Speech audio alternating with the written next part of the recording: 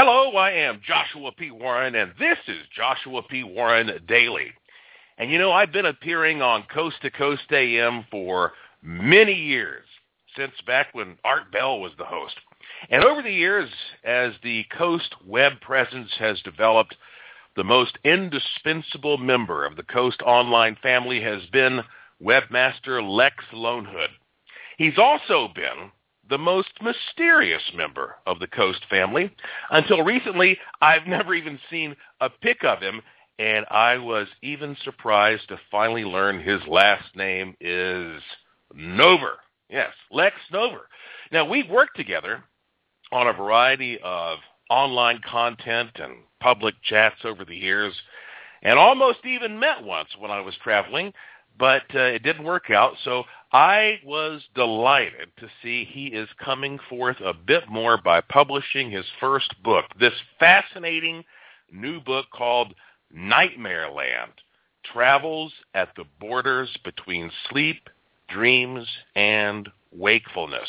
Now, it's a big one by Penguin Random House. As a matter of fact, the website for the book is nightmare.land. Ever heard of a .land before? Yeah, nightmare.land. Who is Lex Lonehood Nover, and why did he choose to write Nightmare Land? Well, we're going to find out right now. Lex, thank you, and welcome to the podcast. Thank you, Joshua. It's a pleasure to be on your podcast. Appreciate your having me on. Well, you know, as we mentioned off the air, so to speak, you've had me as a guest many times over the years, and it's a delight to be able to now have you as my guest. And, you know, let's get right to the basics, Lex. Where are you from? I grew up in the Midwest, but I actually spent most of my adult years in California, living in San Francisco for around 17 years and San Diego for 5. So, and you're in Florida now. Now I live in Florida, so I've kind of hopscotched around the country. Okay, so when people meet you and they say, what do you do? What description do you give? What do you do, Lex? You know, it's funny, being the so-called webmaster is something that people often think of as very technical, like you're some kind of behind-the-scenes guru. And indeed, I know how to spin a JPEG around and that kind of stuff with Photoshop. But primarily what I've been doing all these years with Coast to Coast is acting as a writer and curator, really working on the content of the site rather than crafting the back-end nuts and bolts and coding and that kind of thing. So one thing I do on a regular basis is write up a recap or summary of the show. So I'm more or less on duty during the live shows when I'm working, and kind of listening and compressing and finding highlights. And it's always been a pleasure when you've been a guest on the show, because you bring interesting nuggets that are easy to recap. Sometimes guests are very abstract and will just kind of go out to the farthest reaches, if you will. And while it can be fascinating to listen to, it can be a little tricky to sort of bring it back down to earth in paragraph format. So that gives you a little bit of a flavor of what I do as the web producer at Coast. Yeah, I've always been fascinated by how well written these summaries and synopses are, because I can tell when some of these guests get on and they just kind of go all over the place. You or whoever else is working on writing that summary is really doing a good job of condensing everything very tightly. And so that said, what has been sort of your professional journey? What have you done throughout your life that led you to this opportunity to work with Coast to Coast AM? It's pretty circuitous. My degree was in radio, TV, film, so there is some connection there, but it was in the era before the internet even existed. And in sort of my early years in San Francisco, I was making a name for myself as a performance artist and photographer and visual artist. So that was very creative period for me. That's where I was using the Lone Hood moniker. And then around the mid-'90s, I ended up getting a grant from the San Francisco Chronicle, who was just kicking off their website, SF Gate, and I got a grant to create a web magazine, which was called Offbeat, that celebrated the creativity and eccentricities of San Francisco. And so that kind of got me running in terms of learning the ins and outs of creating web content and still being sort of in the art and creative world. And when that grant ended, they hired me on to be a freelance writer. I was doing a column for them called Flipside Adventures in Low and High Culture. And I got a similar gig like that working for Microsoft Sidewalk, which was kind of a city publication they were launching in different cities at the time. And so at that point, I embarked on a career as a freelance writer and moved to New York City for a few years. And it was also when I started writing for After Dark, which was the magazine publication for Coast to Coast. Lisa Lyon and I started working pretty closely together on that, and I was really one of the main writers for that during the tail end of the Art Bell years. So around 2002, when Art announced his retirement, or one of his retirements, and they had hired George Norrie to take over the show, that's when I got the gig, because they were looking for a new person to run the website for George. So it was a little bit of a long path, but it felt like the stars really aligned, because it's been an amazing dream job to have all these years. It's been 17 years since then. Wow, that's amazing. Well, before we dig a little bit deeper into sort of what a typical day is like for you, you have one of the coolest names in the world, Lex Lone Hood. Let's go back to that. You said that moniker was formed a little early on. Okay, so is your name Alex, or tell me about the name Lex Lone Hood. How did this develop? Well, it developed from the idea of being kind of a stage performer, which I guess is pretty familiar to you as well, being out there as a personality. And I was doing these sort of short performance poem pieces that had kind of a theatrical nature, where I was playing different characters. So I was kind of seeking out a name that was a little larger than life. And Alex, Lex is short for Alex, and Lone Hood was just something I came up with that seemed to kind of fit me. And then as I was progressing along with these different things I was mentioning, that was the name that people knew me as, so I just kind of kept it along for the ride. And so what is a typical day like for you with this weird schedule that you have to keep working on the largest overnight radio program in America? Living on the East Coast, it's super nocturnal. I have a very vampirific schedule, even though I don't sleep in a coffin. But the show airs live here from 1 to 5 a.m., so I'm doing some work before then, kind of off and on during the day and evening, depending on what's needed. And then after the show airs is when I'm primarily working on the recap and just kind of finishing up some different content things for the website. So that takes, an hour or maybe an hour and a half, depending. And then I don't necessarily go to bed right away, because most people, when you finish your shift, you don't necessarily just plop right into bed. So I might not go to bed till like 7 or 8 in the morning. And so I'm really sleeping during the day. So, I guess it's the graveyard shift. So when you listen... I'm sorry, go ahead. Well, I was just going to say, I think the schedule, while you don't get, you kind of cut out your mornings and lose a little bit of activity along those lines, it does give a person freedom to have their evenings, because when I lived on the West Coast and was doing the show, that would really cut into your evenings more when the show airs at 10 and you've got to be back earlier to set up some stuff. So it has some advantages. Yeah, it's funny because now that I'm here on the West Coast, it has become more difficult for me to fit Coast to Coast AM into my schedule as well, because when I was on the East Coast, frequently I would have, a full evening and then I would take a nap or something and then get up and do the show when I was going to be on as a guest. And now, it's like, holy cow, it's time to go on Coast already. It's very weird.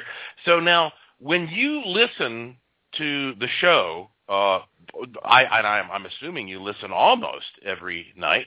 Are you just sitting there taking notes the whole time? Is that what do you have to listen that intently to do this summary, and you're sort of breaking it down as it goes along, or what's that process like? There's this amazing technological gadget that has been super helpful to me over the years. It's from a company called LiveScribe. Don't mean to turn this into an advertisement for them, but what it is it's a pen that has a video camera on the end of it. So I take notes as the show is airing live, and then the pen is recording the audio. And so when I click on a particular part of my notes, it will play back the audio for that. So it's a great way to get direct, accurate quotes and not completely tear out your hair, or non-existent hair in my case, trying to, catch everything. So that particular device has really been a godsend for me in terms of getting notes and quotes. That's amazing. I've never heard of that. And, well, that helps to explain why that, sure enough, every quote that I've ever seen in a Coast summary is dead on. So, the miracle of technology, right? What would we do without it these days? Spilling all my trade secrets. You're finished now, Lex Lonehood. All right, so now here you are with this sort of amazing and unusual career, working on projects that have, an intellectual side, a creative side. And at what point did you decide that you wanted to squeeze a book into this? Well, it's something I had been on my mind for quite a while, really. I was working on more nonfiction type projects over the years, like screenplays and theatrical plays and different things like that. And I just felt like now was a good time to perhaps experiment with nonfiction and combine a lot of the interests that I had from topics that have been on Coast to Coast over the years. And the stars just kind of aligned to make that happen for me. So, it's been a real thrill and just an exciting project to sink my teeth into. I really love the research aspect of it. And being in this sort of more mature era of the internet, it's just been this amazing tool for research and just to dive into things that have been scanned, like old tomes from the 19th century, and then going all the way up to Reddit boards and things just that are very current. So you really have this huge panoply of material to dive into. So I think that made writing a book in this era a lot easier than the pre-digital age or even the early days of the internet when there wasn't that much material that had coalesced online yet. So this book, Nightmareland, Travels at the Borders Between Sleep, Dreams, and Wakefulness, is so good. I just went and looked at the Amazon page, for example. It has nothing but 5-star reviews. And, I had the honor of reading this book before it came out, and the depth of research here is astounding. And before we get into this book, though, let me just ask you, given your background as a researcher in general, when it comes to working with Coast to Coast AM or, any of the various things that you're doing online, in this day and age, what are your standards for how to trust a certain news source? That's a big issue how do you know? I mean, like, what makes it into the legit territory for you? Well, the coast-to-coast attitude, which I've adopted in terms of the work for the website, has been pretty open-minded in terms of the guests and just letting them have their say. And what I've tried to do with the recaps is to create this sort of journalistic backlog of a database, really, where people can go and read about what these guests had to say and different highlights, and to really be able to look at it objectively. We try to present what they had to say without making any kind of editorial judgment. In terms of, we have a section called In the News that I curate, where we pick out like five stories a day. And yeah, for that kind of thing, I do try to pick things that I find to be more reputable. Other times I might post something and just, in my mind it's a question mark. But what I think we've always tried to do with the radio show is let the listener be the judge, or the viewer in the case of the website. We don't want to post inflammatory material or objectionable stuff. But other than that, to let people approach these things with an open mind and make a decision themselves as to how they view it or how true they think it is. For the book, I definitely wanted to have footnotes and show my sources. So even though I hope it's written in a very readable style, it does have a little bit of an academic quality, in the sense that, I'm not making this stuff up, as outlandish and strange as some of the tales are.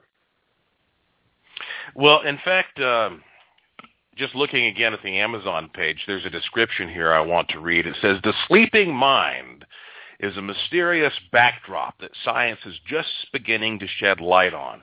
It was only some 60 years ago that researchers discovered REM, the rapid eye movement cycle that's associated with dreams.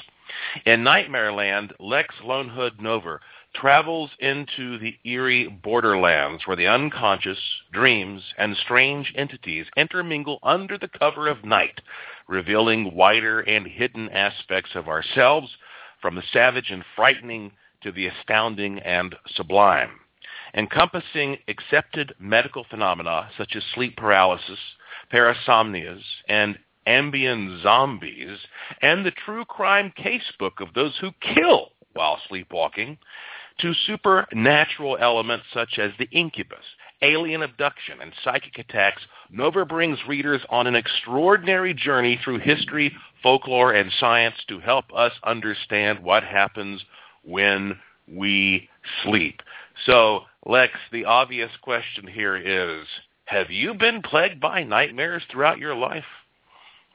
Luckily, I've not been plagued by nightmares. I've had some of the other things I've written about, like sleep paralysis, lucid dreaming, some weird hypnagogic episodes. So one thing I uncovered really is just how common a lot of these so-called sleep disorders are, and that there, until recent years, has been kind of a culture of secrecy and shame around a lot of this stuff, where people don't want to talk about it or are fearful that people will think they're crazy. And a lot of it is really pretty normal, or just not that unusual, that people have these kind of experiences. What about you, Joshua? Yeah, I am an extremely vivid dreamer. Every night I dream, and often I even think I'm dreaming before I'm fully asleep, and sometimes I think I dream for a few seconds after I wake up. I do have nightmares at least once or twice a month. But I tell you the thing, and maybe from doing this research, people are asking you now to try to interpret dreams and all that. But for me, one of the most pronounced themes of my dreams, and I do often lucid dream, but one of the most pronounced themes is frustration. I'm always frustrated in my dreaming. Now, I wouldn't say 100% of the time, but I'd say about 85% of the time. So what do you think that means? Do you have an interpretation of that? Well, I could say a couple things in that regard. I ran across in my research that about 2/3 of all dreams have a negative cast to them. And that did make me wonder as to why is there a preponderance of more negativity in the dream states. And my own pet theory about that is kind of similar to what you're saying, and this frustration that I often experience that's usually around trying to find something that I misplaced or go back somewhere to get my shoes or something like that. And my interpretation of that is not so much that it's some kind of Freudian interpretation or even something that's a psychological thing, but that it has to do more with the fabric of the dream reality itself, and this idea that we're just kind of spooling out this story as we go, and things, it's kind of a makeshift reality that's very different than our waking one. And so, for instance, if you travel from one place to another in your dream, and then you want to go back to point A, and you're at point B, that point A doesn't even necessarily exist anymore because it was just sort of made up on the fly. So that, I think, is one of the frustrating elements because generally if we're not lucid, we don't know that we're in a dream, and that could lead to that sense of frustration, like, why can't I, or for instance, like cell phones never work for me in dreams, and because they've become like the fifth appendage, they crop up every now and then. So I thought, like, that should be a cue for lucidity when when your phone won't work. So does that relate at all to what you were describing about the frustration? Yeah, absolutely. And it's funny because even when I'm having some kind of a fantastic experience, like I'm flying or something like that, I'm even sort of struggling sometimes in the flying part. I'm thinking, why should there, if my imagination is taking me on this journey that allows me to fly, why should there still be some kind of like aerodynamic restrictions on it? And so given everything that you've learned, and of course we're going to break this down a little bit more into some specific areas, but what is the purpose of dreaming, in your opinion? It's a good question, and I don't think that there's a definitive answer. There are different theories that have kind of risen in popularity. The Freud stuff about wish fulfillment seems to be out of vogue these days. And I think the more recent one is this idea of emotional processing, which most of the theories, you feel like there's a kernel of truth to them, but it doesn't seem like they completely are accurate either. So I think the jury is really out on that. I think also the idea that dreams could be very different in terms of it's not a one-size-fits-all experience. Some dreams are kind of boring and repetitive, and other dreams are just epic and something you'll remember for your entire life and super meaningful. So there could be different purposes for different dreams. So I don't know that there's a specific purpose evolutionarily. It does seem like a very odd state, and I don't think the science or medical community has really pinned down any specific need that it accomplishes. So it's a mixed bag. Okay. Well, what do you think is the purpose of sleep in general?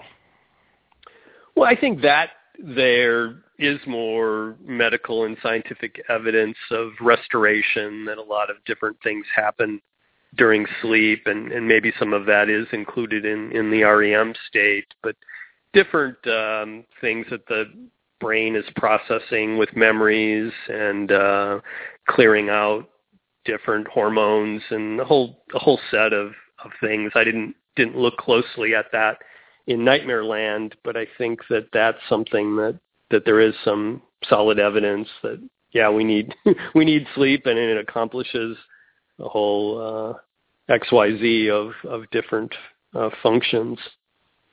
I recently did one of these podcasts, and I was talking about Randy Gardner, and he is the guy, according to Guinness Book, who has the record for going the longest documented that a human has gone without sleep. This was in 1964. He was a teenager, and he stayed awake for 11 days and 25 minutes. And, he started to hallucinate a little bit, but, at the end of it, he did a press conference, and he spoke okay, and supposedly he was able to play ping pong and all that. And it didn't seem to do any long-term damage. He's still alive. He's around 70 years old now. And yet I think I've read somewhere, and I can't find the exact source to this, that rats in lab experiments have been kept awake until they have died. Do you know anything about that? Did you get into that in your research? That sounds familiar about the rats. I actually did write about the Randy Gardner case. It's kind of fascinating. There's a clip you can watch online where he was one of the contestants on To Tell the Truth, and the panelists had to guess which was the fellow that had done the sleep deprivation world's record. This was, I think, shortly after he did it in 1964, so it's kind of a fun thing to watch. And an interesting side note about that, a New York Times reporter went to visit him, 5 or 10 years ago, and he complained of having insomnia almost every night. So it's probably not anything to do with the experiment that he did 50 years earlier, but it seemed like kind of a funny little ironic note. I also look at in the book something called fatal familial insomnia, which is a rare genetic disorder where the part of the brain that governs the ability to fall asleep is damaged. It's like one of those prion diseases like mad cow, which affects different parts of the brain, and they end up stuck in this netherland, neither really awake or asleep, and that goes on for about 6 months to a year usually, and then they die. So there definitely is something to the idea that if you don't get any of what's called deep or slow wave sleep, you can't continue living, really. If I watch, say, a program on the Discovery Channel with snakes right before I go to bed, well, then it's understandable that I might go to sleep and dream about snakes. But on the other hand, I might have the second part of the night some dream where I am in this incredible, sweeping, mystic land that I think I could never imagine, with orchestral music playing that I could never imagine. And I'm saying, where does all that come from? So, and I know that your book is about nightmares and not just dreams, but still, when one sleeps, I know there's a certain amount of sort of processing what happened from the day, but do you think that there's a part of us that actually leaves the body and experiences some kind of a parallel realm? I think that's a real possibility. I've wondered about that because some of my dreams have almost, I don't know what you'd call it exactly, kind of like a multi-dimensional quality of different elements that seem to go beyond or are different than the normal sensory experiences that we have in the waking world. And the problem with that is when I wake up, I have sort of a glimmer and memory of it, but it doesn't translate back into waking reality. So that has made me wonder, like, okay, where am I exactly when I'm experiencing these things that can't even really be described in the waking world? So, yeah, I mean, is it the so-called astral plane? Are we in some other kind of etheric existence? It's hard to pin that down. Certainly there's a lot of bizarre experiences around things like sleep paralysis that can be related to or correlate with out-of-body experiences. So that's kind of getting into that territory of out-of-the-body travel. You know what's funny is, and I'm sure you, of all people, can relate to this, you're a very curious person like myself, and so I'm one of those people who, if I take out my computer at bedtime and I start reading some article, then I start clicking the links, and then I click that link, and the next thing you know, I'm down a rabbit hole. And months ago, I ended up reading about John Carpenter films. And that brought me around to A Nightmare on Elm Street. And then I started reading about why that he created the character of Freddy Krueger and how that was based on real reports and all this. And then I swear to God, Lex, like 2 days later, your book arrived in the mail. And I'd never known that information about how that was formed. And I opened it and I said, Lauren, that's my wife, Lauren, look at this. This is like some crazy synchronicity that you wrote about this thing that I had just been reading off on a whim. And it's so creepy and spooky, and I think embodies part of what makes Nightmareland so troubling. Would you mind sort of giving a brief overview of sort of why that John Carpenter used these stories to create Freddy Krueger? Well, I think you mean Wes Craven. I'm sorry. I'm sorry. Wes Craven. Yeah, exactly. Yeah. It's a really kind of fascinating connection, and I think highlights the connection between horror and nightmares and a lot of this weird stuff like sleep paralysis. Just as a little side note, Mary Shelley actually was said to possibly be in an episode of sleep paralysis when she got the idea for Frankenstein.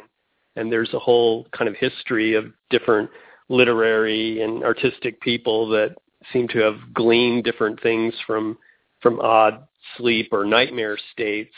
But in terms of where Wes Craven got his inspiration, in the early 1980s, there was this bizarre case of young Southeast Asian immigrants dying inexplicably. It was called SUNS, or Sun Unexplained Nocturnal Death Syndrome.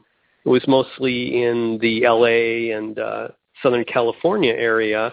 And when people started looking into it, it had to do with these young men had episodes of sleep paralysis. And one thing I uncovered was that the sleep paralysis lore, if you will, is known all around the world, but each culture or country has their own mythos around it and kind of creates their own supernatural figures that are associated with it.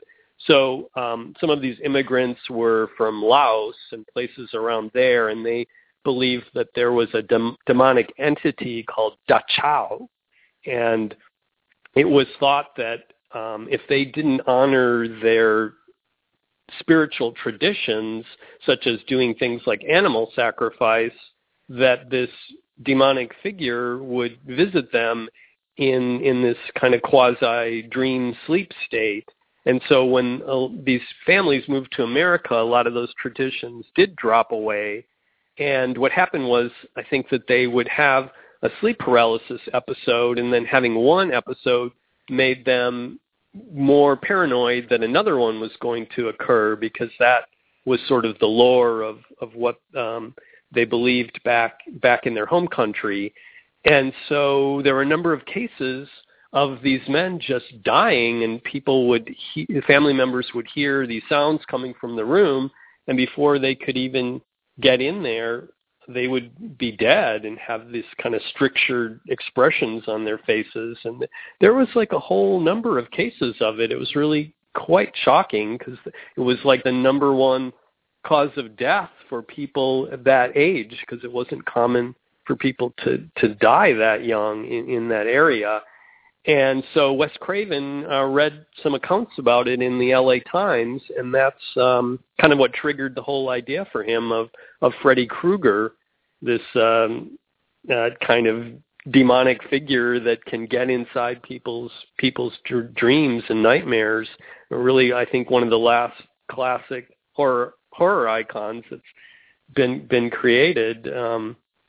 What is also interesting about the case is this Professor Shelley Adler did some research a few years back, kind of reinvestigating it. And what she uncovered was something she called the nocebo effect, which is kind of like the evil twin of placebo. So it's this idea that if you feel like something horrible is going to happen, in this case, these repeated sleep paralysis episodes, it kind of is like a self-fulfilling cycle that someone can get sucked into. And then she also found that most of these men had this rare hidden condition called Brugada syndrome, which is a heart defect. So she concluded that it was the combination of the nocebo effect and this hidden heart problem that had done in all these young men. See, that's just downright creepy. I mean, that is the fabric of nightmare land when you start thinking about stuff like that. And as a matter of fact, just looking here at the table of contents, Chapter 1, sleep paralysis. Chapter 2, parasomnias. Chapter 3, sleepwalk murders. Chapter 4, sleep deprivation. Chapter 5, the nightmare realm. Chapter 6, hypnagogia. Chapter 7, psychic attacks. Chapter 8, the alien in question. Chapter 9, lucid dreaming. I mean, we could sit here all night and just hit these points and just talk and talk and talk. But here is the thing that people bring up most of all, and you know this listening to Coast AM for years and years and years. Everybody seems to call in all the time and ask about what we often call the old hag. Now, what's the story behind the old hag syndrome? Well, like I was mentioning, different countries or locations seem to have their own myth or lore built up around sleep paralysis episodes.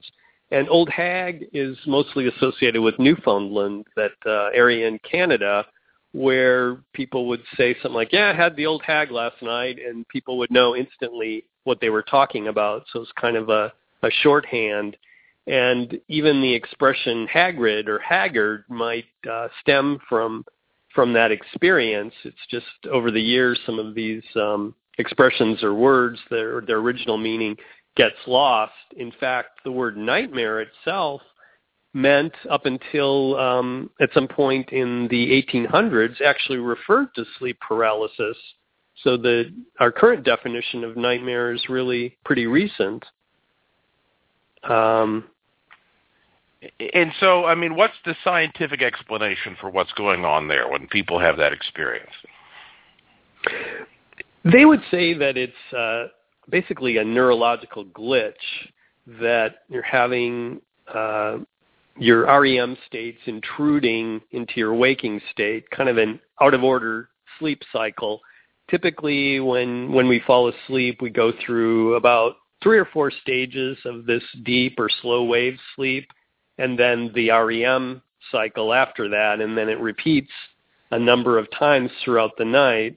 So the explanation is that somehow if a person is sleep deprived or just kind of out of sorts in a way, they might be more prone to having this out of order experience, and that somehow their body still has the paralysis that's associated with REM, which is pretty much a helpful thing for the most part, so we don't get up and start acting out our dreams.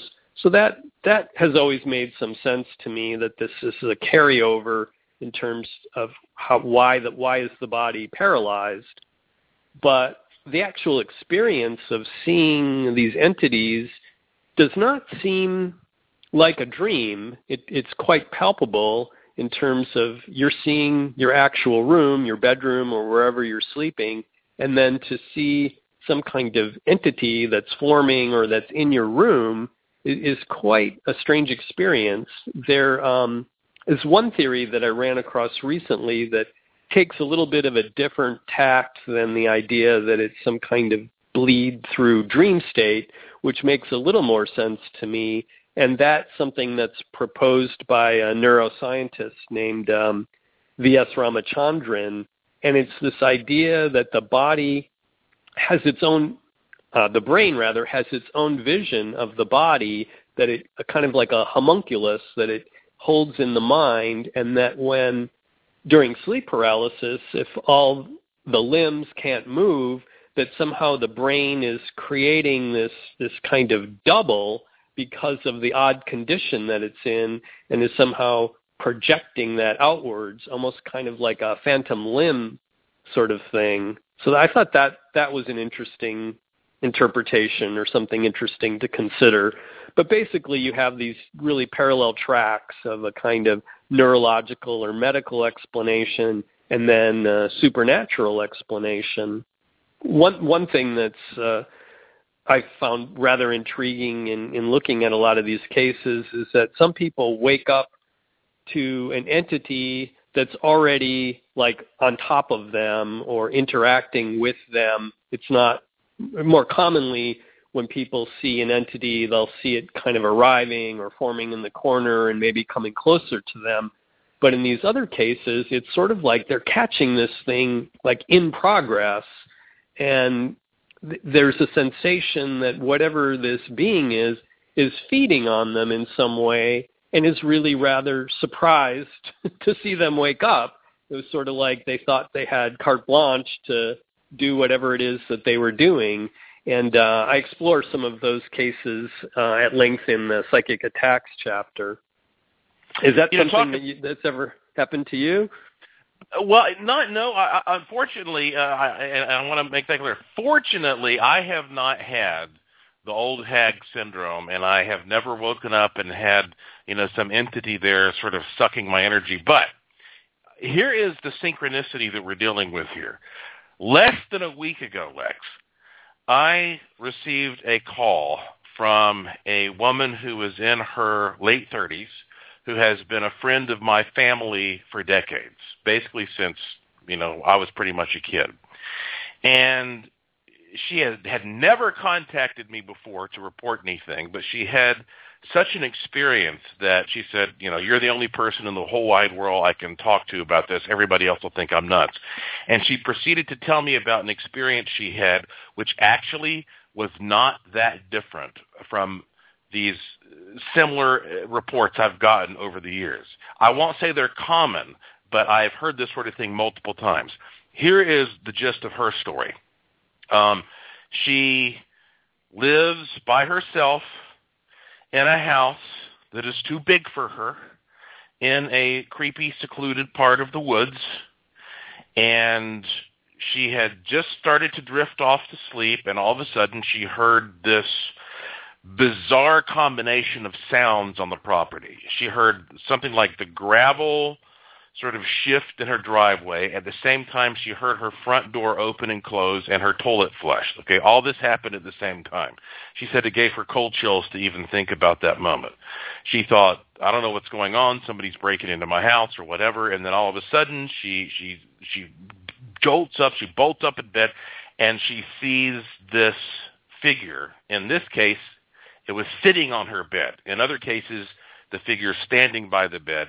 But it's a cloaked figure with a big hood, and she said that she was absolutely petrified, and she said that it was so striking to her because it was so visually solid, and that she said something to the effect of, who are you, what do you want, and it wasn't responding, and this went on for a while, and so finally she just reached out to touch it on the shoulder, to nudge it, and her hand passed through it, and she realized this is a spiritual entity, and at that point it disappeared.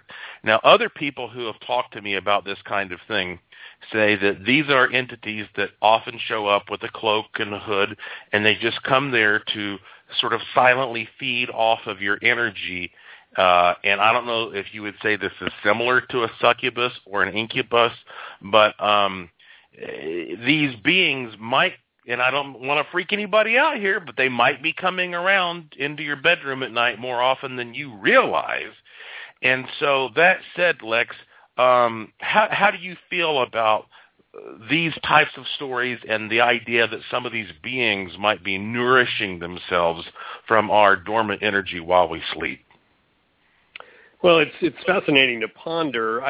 I've wondered if there is some kind of hidden ecosystem, and that while it could certainly be parasitic, I wonder if it isn't even that it might be more of like a symbiosis. Maybe we're just giving off excess energy that's part of this thing that nourishes them, and just this whole kind of system that we don't see going on, kind of like how dust mites feed on our skin, that kind of thing.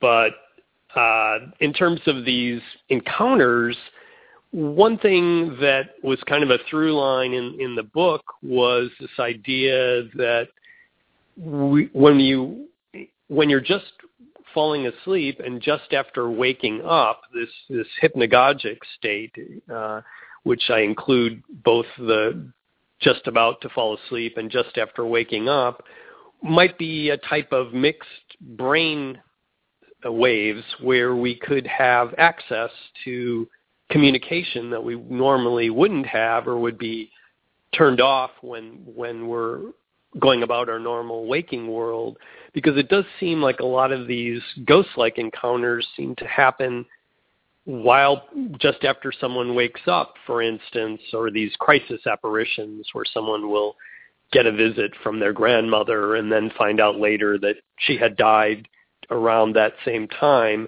And there does seem to be this association with someone just waking up to discover that. So that made me really wonder if there was this corollary brain state that allows us to be able to experience these kinds of things.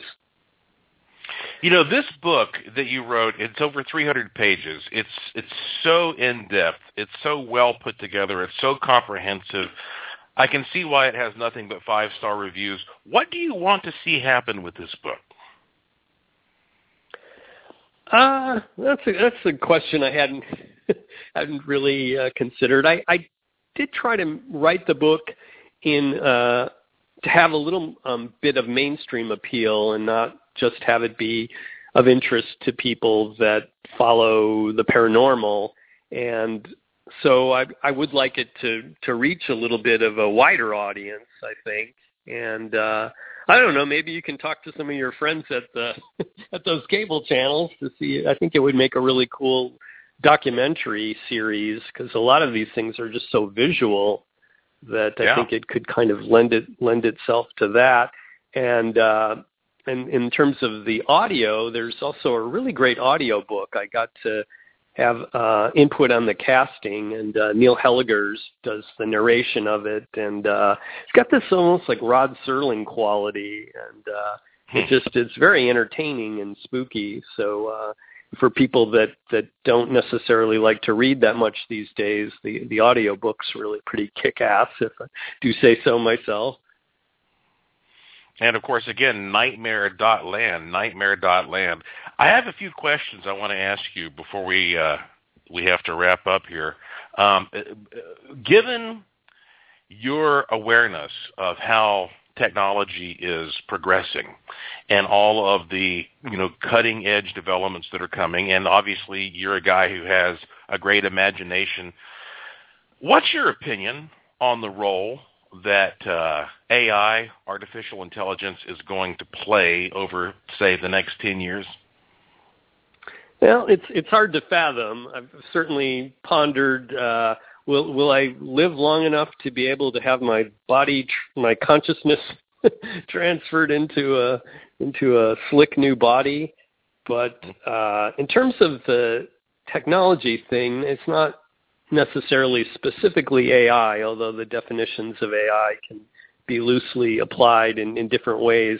One thing that fascinated me in the lucid dreaming research were these different contraptions and masks and things that I've experimented with over the years, but they don't seem to have it quite down yet to make it practical and reliable. But there's this research out of Germany where they were lightly zapping people with gamma waves, and that actually brought about lucidity in about 70% of the test subjects, and these were people that weren't even in the lucid dreaming community.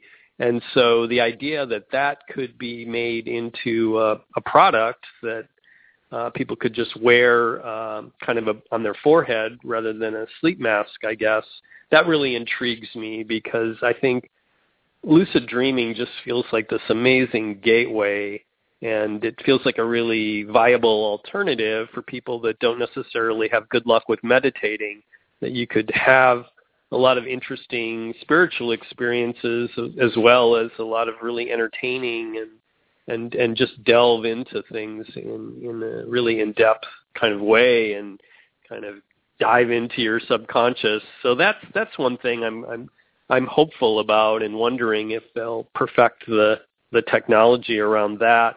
But generally speaking, I'm kind of excited by a lot of what they're doing in terms of the gradual merging of our bodies with more of the machine and AI processes. I think it can really open up new possibilities for us as a species. What do you think?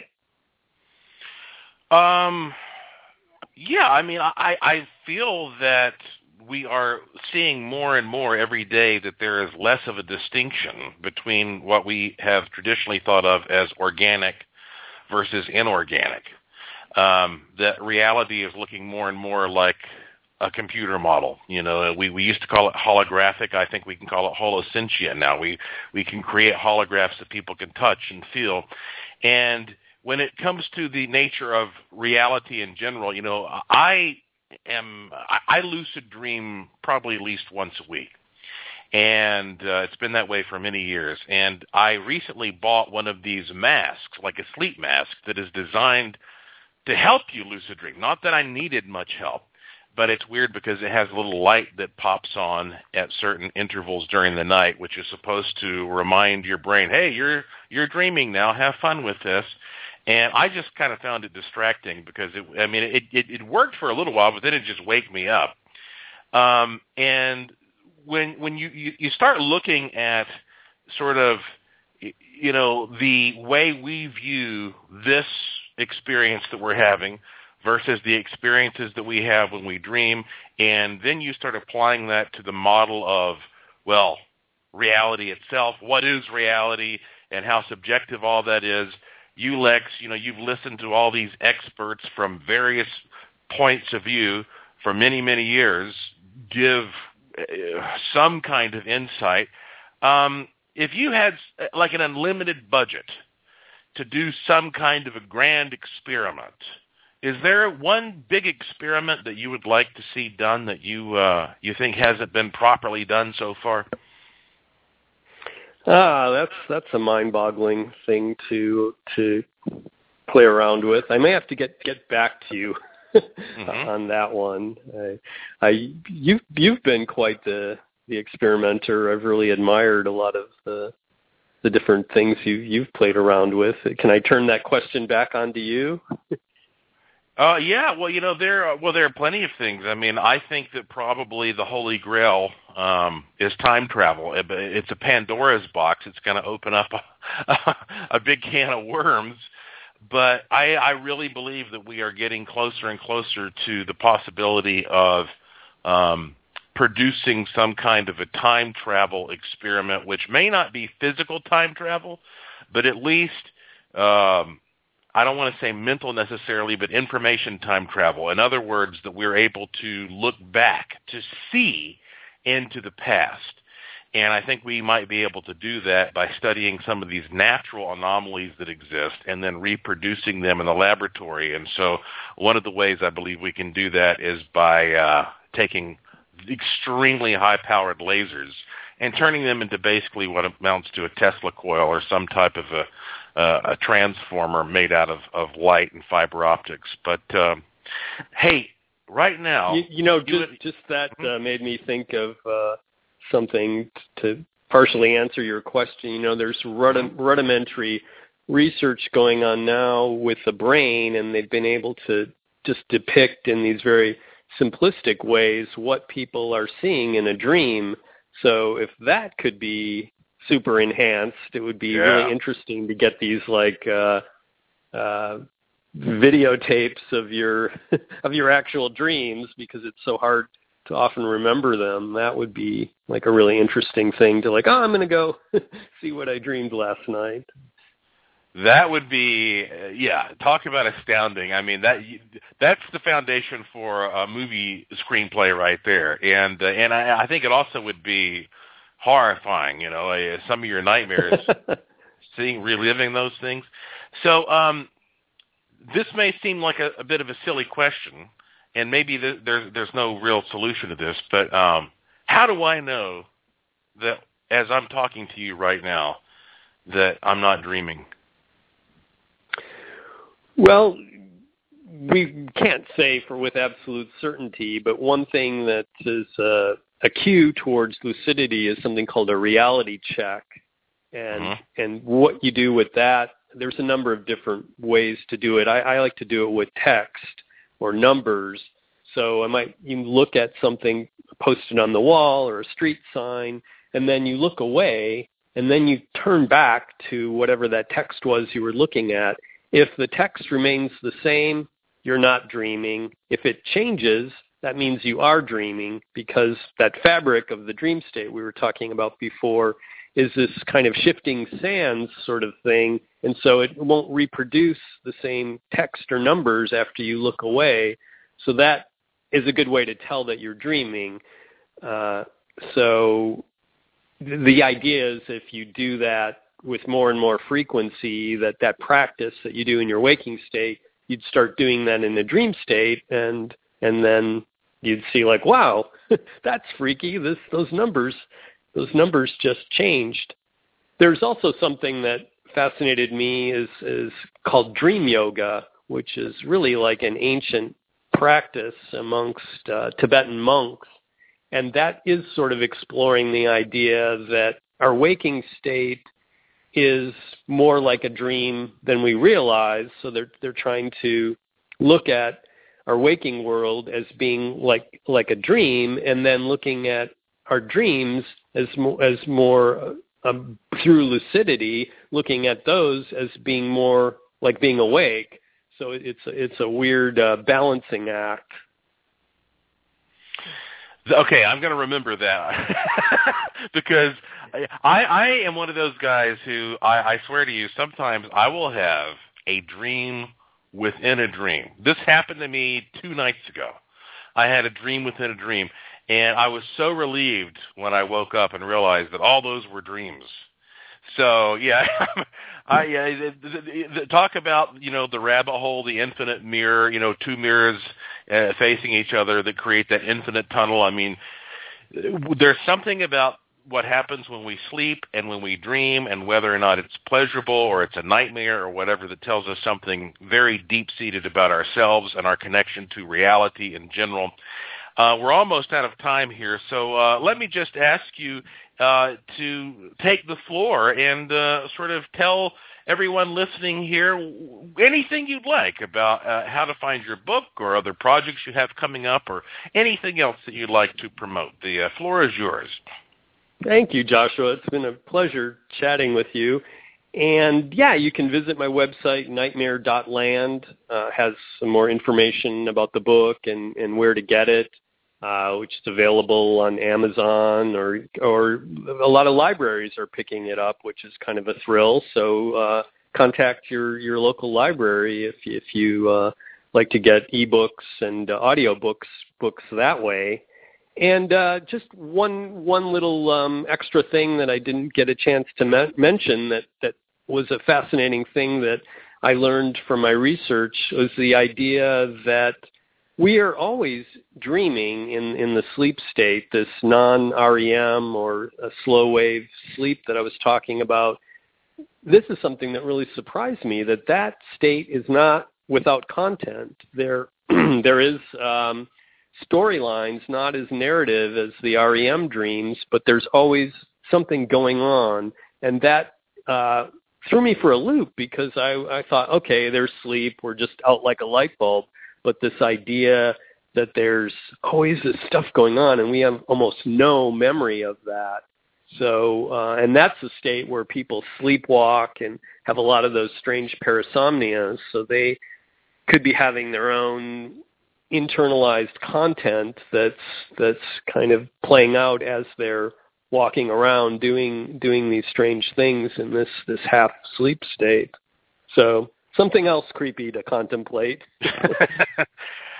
This book, Nightmare Land, is so good. Honestly, everyone listening, you really have to go to nightmare.land. Look at the options. You can, if you want to read it, or if you want to listen to it. You heard Lex say there's a great audio book out there. You've got all these options, but it's every review 5 stars. Every review 5 stars. And, gosh, we could go on and on. I could talk all night, but, Lex, the clock has got us. But, you know, throughout all these years, you have always been the best at what you do. And though we've never met in person so far, I consider you a trusted friend. You're breaking new ground. You're opening minds. And so I, on behalf of many, sincerely thank you for what you do, and I thank you for being on my program. Thank you, Joshua. It's been a real treat. All right, folks, there you have it. Lex Lone Hood Nover. Lex Lone Hood Nover, Nightmare.land. The book is, of course, Nightmare Land, and it's okay. It's okay to read it before you go to bed. You'll probably, it might even help you a little bit. It'll let off some steam. Nightmare Land travels at the borders between sleep, dreams, and wakefulness. All right, my friends, that's it for this edition of the podcast. You know, it's called Joshua P. Warren Daily. If you go to joshuapwarren.com, you'll find a link to this podcast. Always short, always free, commercial-free, independent, uncensored. You can subscribe through various means or just follow me on Twitter at Joshua P. Warren, at Joshua P. Warren, and I will usually tweet when a new one is available. So thank you for listening. Thank you for your interest and support. Thank you for staying curious, and I will talk to you again soon.